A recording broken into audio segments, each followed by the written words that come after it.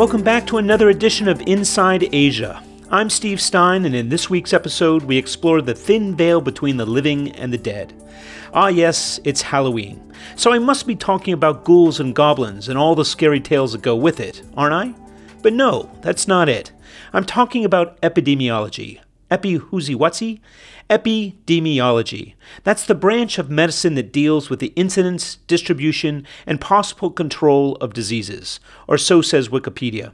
While most of us are out and about getting on with living and working, a small but essential group of researchers are watching the way we live and work, studying disease patterns and contemplating the odds of epidemics. Communicable diseases come in all shapes and sizes, and while many are encouraged by human activity relating to how we eat, greet, wash, and copulate, others are more insidious. They lurk in dark corners, fester in humid conditions. They spread through touch or even worse through the air we breathe. Spooked yet? Okay, enough already. So here's some good news. Malaria is in retreat. That's right, one of the world's most debilitating mosquito-borne diseases is whistling its swan song throughout much of Asia. China, it appears, hasn't had a case in 3 consecutive years, and other emerging markets like Myanmar are seeing such vast reductions that it too hopes to declare victory in just a few short years. How is this possible, you ask? Here to tell us is Ben Rolfe, CEO of the Asia-Pacific Leaders Malaria Alliance, a non-profit organization funded in part by the Bill and Melinda Gates Foundation. Its goal is to create a malaria-free Asia by 2030, and if recent gains persist, this just might happen. I kicked off our conversation by asking Ben to tell us a bit about himself and his recent encounters with the dreaded disease. Well, my name is Ben Rolfe. I'm the CEO of the Asia-Pacific Leaders Malaria Alliance, APLMA, possibly the worst acronym of any international organisation. We've been running for about 6 years, and our mission is to eliminate malaria from the whole of Asia-Pacific by 2030. And how's that going? Extraordinarily well. I don't think anyone could have predicted just how much success the public health community, not just us, the public health community in Asia would have had. We've really halved the burden in the last 10 years. Both deaths and cases have halved. The amount of resources going into malaria have doubled. And we've seen some extraordinary successes. China, down to 0 cases. Sri Lanka, malaria-free. Timor-Leste, malaria-free. Myanmar halved and halved again. Even India, which was the biggest problem when I began this in 2014, have halved their malaria burden just in the last 2 years. The world's in need of good news, so I'm glad to hear that. But why has it happened, and why has it been so effective? Well, that's a big question. Resources, I guess, is the bottom line. There's more money going into the sector, and I like to think we've had a role in promoting that resource mobilization. We focus on engaging with central agencies, Prime Minister's offices, Ministries of Finance, Foreign Affairs. So we try and shine a light on the issue, but from from a great height, from those central agencies where a small investment in malaria is a relatively trivial issue for a Prime Minister's office, but can have a huge impact on the ground. So it's just good politics. Malaria is something that pervades in many of these South Asian countries, and therefore to address it with low-cost solutions just makes good sense. Yeah, I mean, malaria is attractive because it's a $1 course of treatment, a $1 test, and a bed net to stop people getting bitten, which is maybe $4. So we have this amazingly cost-effective intervention package which anyone can deliver. A village health worker in the most rural area can do a pinprick and test somebody, get a result within about 3 minutes, and then if that person's positive, give them a $1 course of treatment. They'll be better in 3 days. And what's changed? Because for decades I know that it was this pervasive problem. I lived in Africa for a while. I got malaria myself, and everybody I know in my village had malaria and dealt with it. If it was such a low cost, or maybe it's just the treatments have changed over time, but is it the way it's been addressed? Is it awareness? Is it the kind of cost of treatments? What are the things that have changed that have allowed you to get these results? Well, it's a good question. I mean, I think the first thing, having lived in Africa myself for 10 years, malaria being such a cheap and easy disease to treat, it really does go to show how weak health systems still are in much of sub-Saharan Africa. The fact that we still have a child dying every 2 minutes from a disease you can treat for $1 is a kind of a stain on humanity, and I think, we can't shy away from that. The situation in Africa is bad. We've achieved a lot in 10 years, but the gains are now stagnant, and we need a lot more money in sub-Saharan Africa to get anywhere near elimination. But in Asia, of course, the financial trends and the health system trends are moving in the right direction. Health systems are getting stronger, more money's going into the sector, and critically for malaria, health services are penetrating into rural areas like previously it was impossible. I was in Cambodia a few weeks ago on the Laos border, and the communities there, people are looking healthier than I've ever seen them. The kids are all in school. We are really seeing development, not fast enough, but it really is penetrating into the forested and border regions that were really suffering 10, 15 years ago. So these are just the benefits of economic progress and development writ large. That's right. It's before we all get too optimistic, deforestation is another big issue. Malaria thrives in forested border regions, and we're seeing huge deforestation, which of course does help malaria, even if the other environmental externalities are not so good. So I've been looking for that silver lining on deforestation. We just found it. Yeah, I was flying out of Naypyidaw a few months ago, actually last year, and if you fly out at night, you can see the fires down in those forested regions. So certainly there are other environmental trends that are not counting for us in any great way. But in terms of the narrow malaria agenda, we've seen cheaper tools than ever before. They are getting into areas that previously we didn't have health workers. The public awareness, community awareness of that malaria is a treatable disease, of course, is there because of new media, etc. And we have more money. We have new money. Just last week, the Global Fund to Fight AIDS, TB and Malaria got a $14 billion replenishment. I was there, it was extraordinary. Bill Gates was there, Bono was there, everyone. Macron was chairing the meeting, and they mobilized $14 billion for the next 3 years. That will have a game-changing effect for public health. Could this set the trend for other communicable or other infectious diseases? Is this just the first rung in terms of a low-cost effort to eradicate a pervasive disease? Well, it's a really important issue. Malaria is attractive because if you get these cheap treatments into communities, the results are instant and dramatic, and so this is where we've seen these extraordinary gains in the last few years. Now, it's a really good advertisement, if you like, for investment in prevention. Each person that we have prevented getting sick has, better educational outcomes. They're able to, support their family. They're not taking time off for being sick, and those benefits percolate into the social and economic development of communities.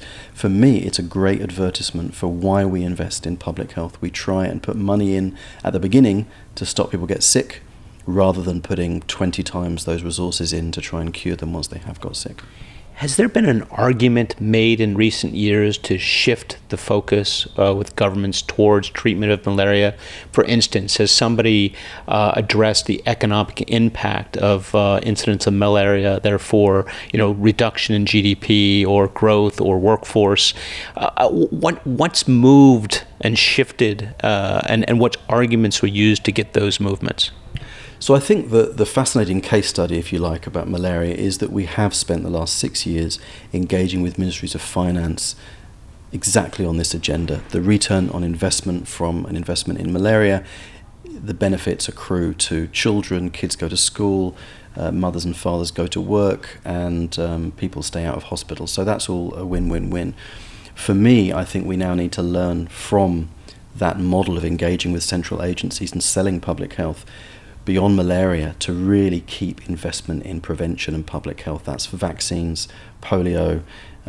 We've got to keep resources in public health and primary health care because, of course, the march of history is somewhat against us. Asia is increasingly moving to a US-style private health insurance finance model. And why is that? Why have we created a new? All of the research is out there to show that preventive actually can get you a better result at a lower cost. Why is it that we, organizations aren't responding to that and shifting the way that they're applying or deploying healthcare resources? Well, it's a critical and deeply political question, and I think on the one hand we have to be really grateful and happy, certainly as a public health practitioner, that healthcare wins votes. It is great that Prime Minister Modi can run on a platform of providing universal access to healthcare and that they choose to do so. The problem is that it is far more attractive in the short term to give out health insurance cards that will give people hospital treatment than invest in largely invisible vaccination programs or community health workers that the key voting constituencies, often urban middle classes, don't see. Yeah, explain that for the listeners. What's going on in India right now? So India is a great case study. The Prime Minister there announced the Ayushman Bharat program, which is planning to insure 200 million households, that's 500 million people, with a benefits package worth up to $7,000. It's an extraordinary experiment in that no one has ever tried to cover 500 million people with one insurance package, and it's being rolled out very, very quickly. So that's the good news. The challenge is that at the moment it's largely focused on curative services from largely private hospitals, and of course the risk is that these resources could be spent on prevention, they could be spent on rural primary care. The risk is that we divert those resources to fund hospital care with all of the inflationary pressures and costs that entails. Is this a type of stimulus package for the private healthcare sector in order to get investment to come in, to build more hospitals, to provide greater level and higher level of service? Well, I think to some extent it is. I think there's a win-win in a political sense in that your urban middle-class constituencies like to get their insurance cards, and of course, if you're living in an urban area, you're maybe not so exposed to the kind of visible communicable diseases that maybe rural populations suffer from. And of course, from the business sector, that we're seeing a subsidy of private hospital healthcare through state funds. So, that of course has benefits for the economy, etc., etc. I think the concern is that there are populations being left behind, and everyone should be concerned about that. Where you have populations suffering from communicable diseases, like malaria, but also cholera, polio, everyone is at risk, and we can't afford to neglect those communities for the interests of our economic development, but also for our health security.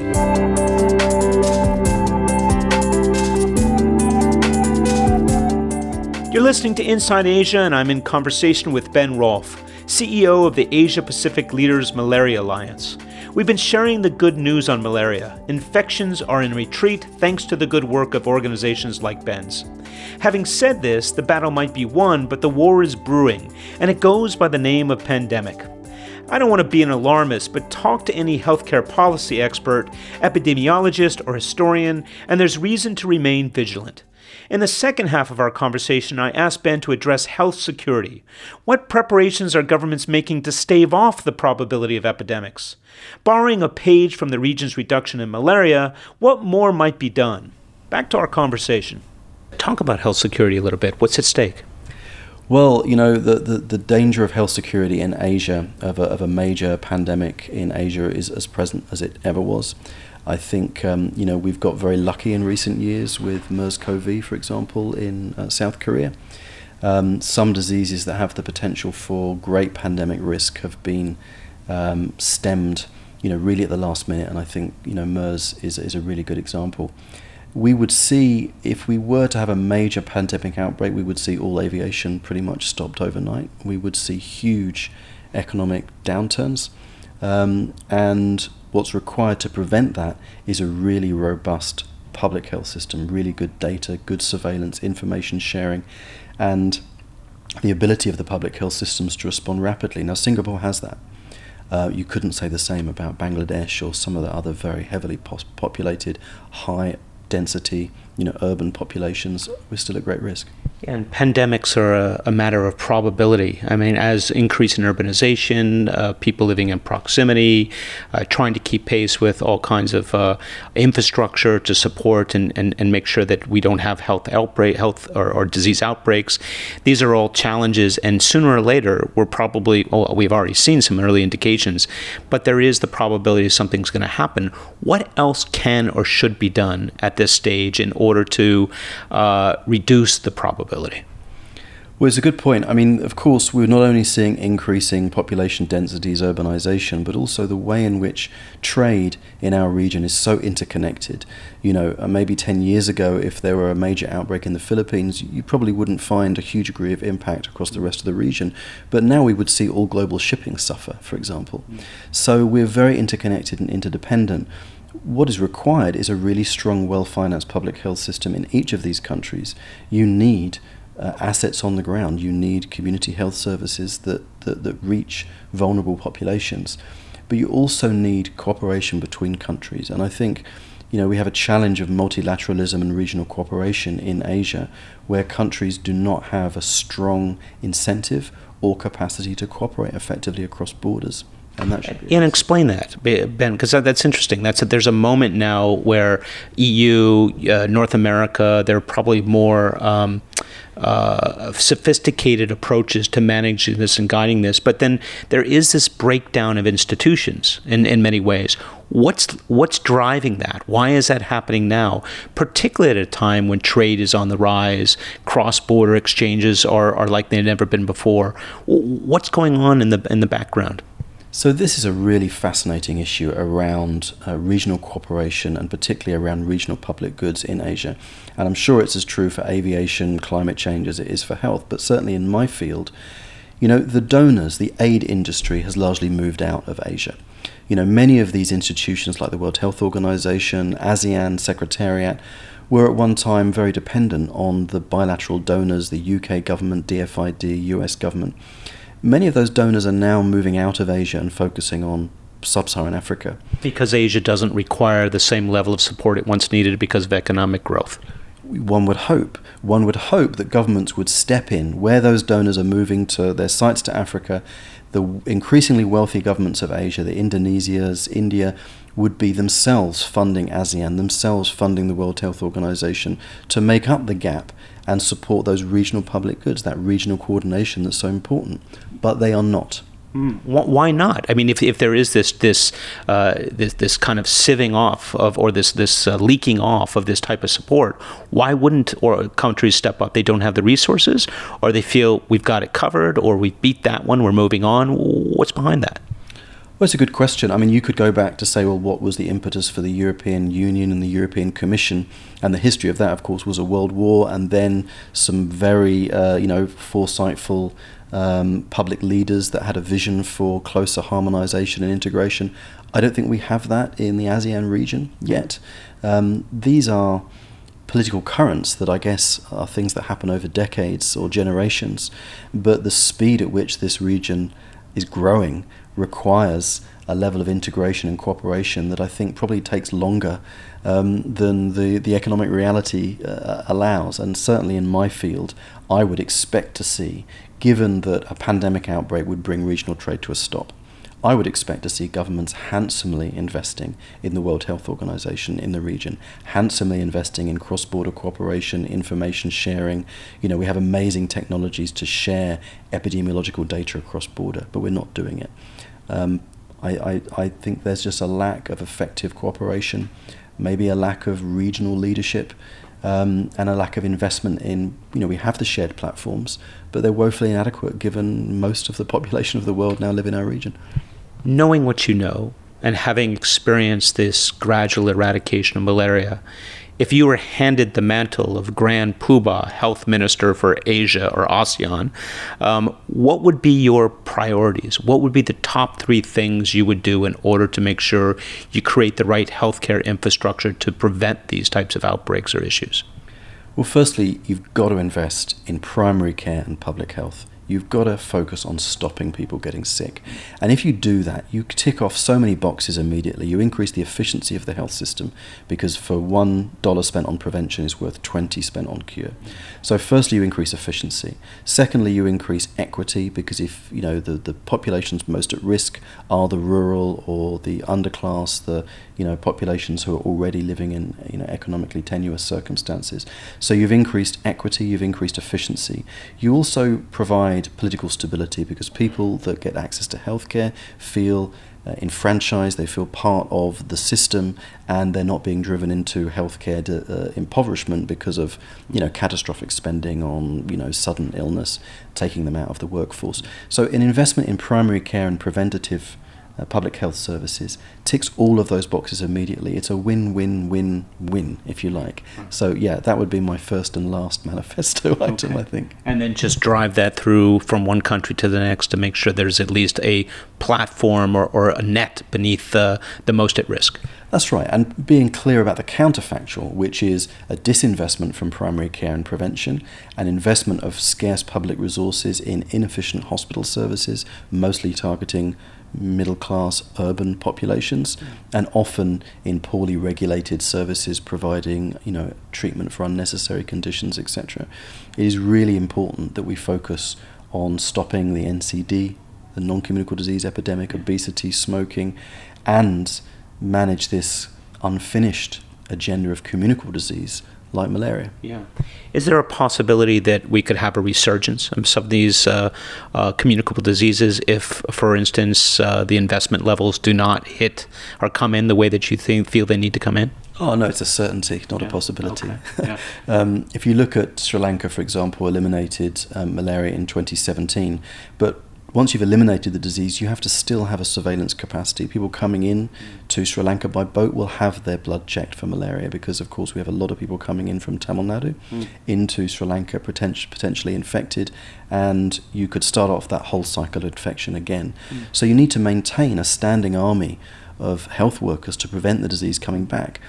Politically, that's very hard to sustain if you've not seen a malaria case for 5 years. Right. So the need for public health advocates to keep talking about the importance of vaccination, responsible use of antibiotics, all of these things, you've really just got to keep your foot on the gas in perpetuity. Ben, is the dollar or governments, let me put it this way, is there a competition between, let's say, education or other social services vis-a-vis the health spend? In other words, are there just so many requirements and needs across Asia that healthcare maybe isn't getting its due because it's not as obvious, or there doesn't appear to be a crisis, whereas there clearly is, let's say, in infrastructure, where you can see Jakarta's moving its capital. That's a pretty major issue, and that's going to take a lot of money. In other words, do you feel like this is part of the problem, that healthcare awareness, or at least political awareness of the importance of getting healthcare right, isn't fully understood and therefore isn't being invested in appropriately? Yeah, it's a good point. I mean, the health sector is normally worth about 10% of GDP, so it's a huge industry, and investments in health does also have really big externalities for employment and economic growth. But the impact is not so visible as building a bridge or building, a new port or something. So certainly I think we need to make a stronger case for the political, democratic, economic benefits of investments in health. But, the World Bank recently did a really good public expenditure review in Indonesia review. And one of their key findings was just pointing to the very low tax receipts for the government in Indonesia receive. Ultimately social sectors in Indonesia are underinvested in. But the solution is not necessarily that we need to divert money away from infrastructure into social sectors. The government just needs to get better at collecting tax and using that increased revenue for sectors that in themselves will protect future revenue, which is education and health. Right. Getting people economically productive and stopping them getting sick. It's not rocket science. What impact, if any, are you seeing in terms of changes in healthcare patterns as a result of climate change? Do you see any shifts occurring right now? Yeah, I think the big one is dengue. If you look at, I work in malaria, and pretty much the first question any health minister I meet in this region will ask is, that's great, now what are you doing about dengue? Right. And, Aedes aegypti, the vector for dengue, is extremely resilient, loves hiding in, damp places in urban areas. And as places get hotter and wetter, it's inevitable we're going to see a rise in those vector-borne diseases. Is it as addressable as malaria? Is it just simply refocusing the effort on a different, character as opposed to the one that carries malaria, or is there something else with dengue which requires more vigilance? Dengue is a really difficult one.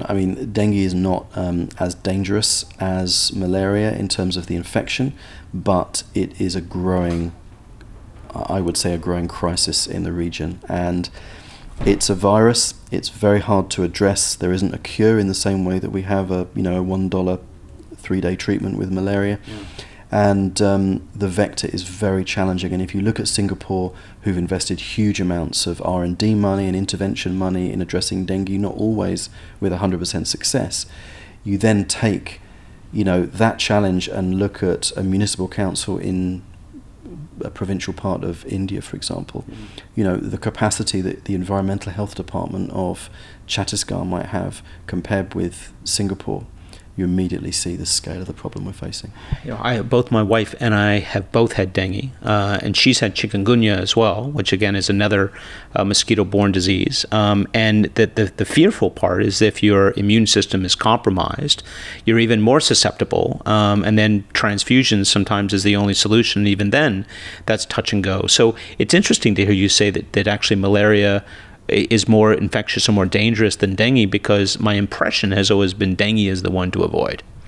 That's right. I mean, actually, in this region, we have a slightly different epidemiology in that we've been very successful in tackling falciparum malaria, which is the most dangerous type of malaria that can lead to cerebral malaria. In this region, increasingly, we have relapsing malaria, which is vivax malaria. It's not as dangerous, but it's harder to get rid of because it hides in your liver. So really, we're seeing quite a dynamic situation in terms of the vector-borne disease landscape. But actually, the common denominator for all of this is investment in primary healthcare and public health. Putting money into prevention, and that will involve vector control to get mosquitoes, drop the population of mosquitoes in both urban areas where you have dengue and rural areas where you have malaria. It's making sure that people get treatment as quickly as they can. There's a very clear common denominator to all of this. And the risk that I see is that there are not enough active champions talking about the return on investment from these interventions and how critical they are, and then encouraging governments to almost compete with each other.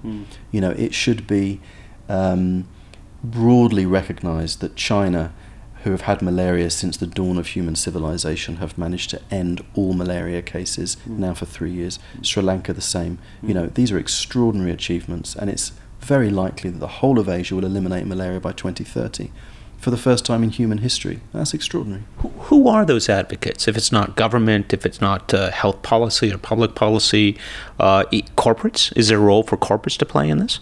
Really critical role. In this region, a region driven by business, it is business leaders that in some cases, in many ways, drive the agenda.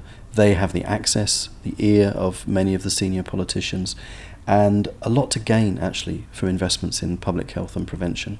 This is an agenda that keeps their employees in the office, it keeps their potential future employees in university and in school, and it prevents potentially a pandemic outbreak that would undermine, economic growth for years. So certainly there's a role for them to play. In our space, we have an initiative called M2030, which is a business leadership initiative. We try and bring in senior executives of some of Asia's biggest businesses, and we get them to use their influence and their voice to promote this agenda, and it's been hugely effective. Yeah. So creating advocates. Creating advocates. I have found through our engagement with M2030, there are a large number of business leaders that are just looking for an opportunity and a simple message to use their voice to progress. The goodwill is there, but I think many people don't know where to start, and they don't have the enabling environment to make their voice heard. What we have found is by providing a very simple platform, a session at the World Economic Forum, for example, then those business leaders will come and they will speak passionately about the agenda, and they will use the information that they've gained in their dialogue with heads of government and senior ministers and other private sector leaders. So I think the opportunity is there, and they could do a lot more. Is it something that, are there certain countries or certain corporations that you see showing up more often than not? And is it necessarily because it's in their direct interest, or are you just suggesting it's in their indirect interest in terms of workforce, health of a nation, health of an economy? Yeah, I think it links back to a lot of individuals. If you look at Myanmar, for example, the Minister for Health there, Min Tway, is a visionary, and he is passionate about malaria. He comes from a malaria background, and he has not only driven down malaria, halved it again in his own country, he's also engaged with all of the other countries in the Mekong, encouraging his fellow ministers to do the same. Right. And, a lot of our job is just about supporting individuals like that, giving them the briefing they need, convening the meetings that they need to progress that agenda. And again, a little bit of lubrication, a little bit of creating an enabling environment can really push these advocates and leaders out front.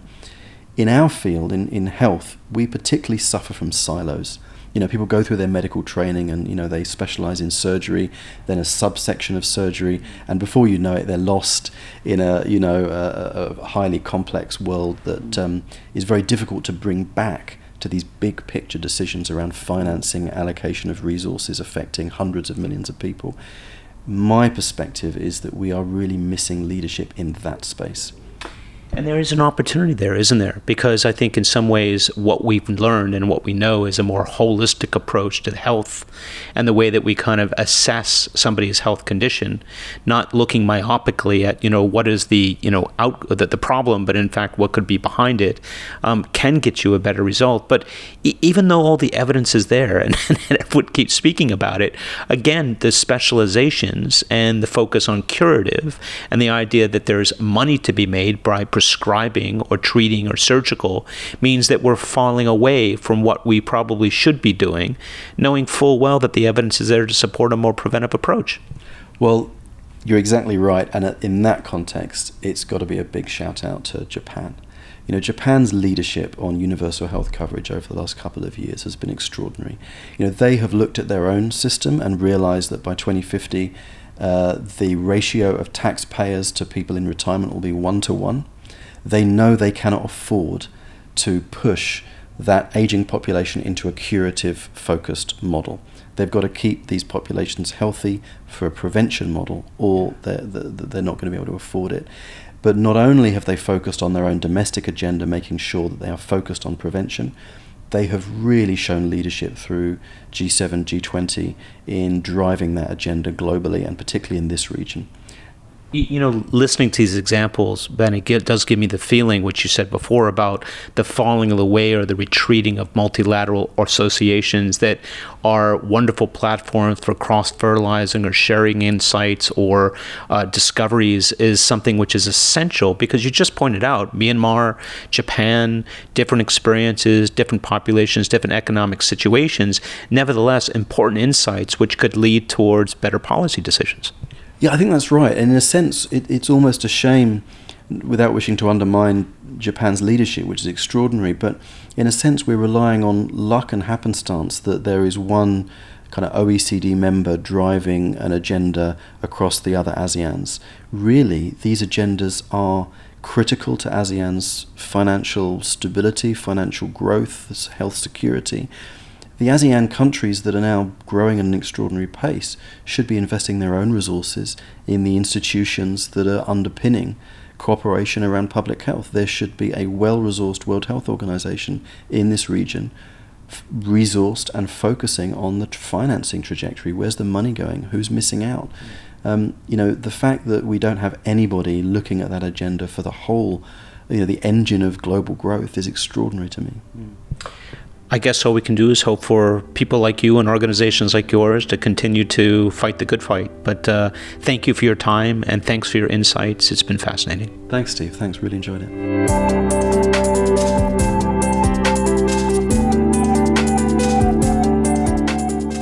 That was my conversation with Ben Rolfe, CEO of the Asia Pacific Leaders Malaria Alliance and superhero in the fight against contagious disease.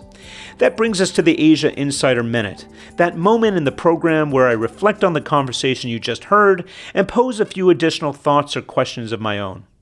According to the nonprofit group Voices for Malaria-Free Future, malaria is responsible for somewhere between 700,000 to 1 million lives every year and remains a leading cause of death for children under the age of 5. Even if you survive malaria, studies have shown its long-term debilitating effects. The economic impact is long-term as well. Malaria and other communicable diseases contribute to income loss, escalating healthcare costs, employee absenteeism, and much, much more. And while Asia is fighting back, Africa and many parts of South America continue to languish from the effects of these diseases. So it may come as no surprise that there's good news and bad news. First, the good news. When companies, governments, and nonprofits align, results can be had. Because the cost of malaria treatment has plummeted in recent years and governments have rallied to fund malaria prevention campaigns, communities everywhere have benefited. For more complex infectious diseases like antibiotic-resistant respiratory diseases or HIV, millions still suffer. Ben Rolfe and his Asia-Pacific Leaders Malaria Alliance is trying to show the way. That with the appropriate funding, public awareness, and pharmaceutical company commitment, there is the promise of better universal health. Now the bad news. Communicable diseases as a cause of death have been falling for decades thanks to advanced medicines, vaccines, and prescription drugs. Unfortunately, our high-paced, high-stress lives have ushered in what's referred to as non-communicable diseases, including heart attacks, strokes, cancer, and diabetes. These, in large part, are called lifestyle diseases, long-term and expensive to treat. But there's hope here, too. And now for the real shocker. In many cases, prevention can stave off the onset. Stress, high-caloric diets, pollution, and poor fitness are at the root of many of our modern ailments. Our energy, food, and lifestyle companies have fed the beast of a less healthy human, and to get it back means taking ownership of one's own personal health. That means eating, drinking, smoking, and lounging less, and exercising, diet, and sleeping more.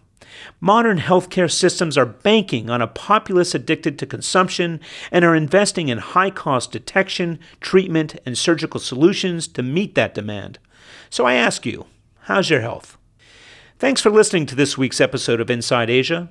Didn't mean to frighten you, but with the passing of this Halloween season, consider this.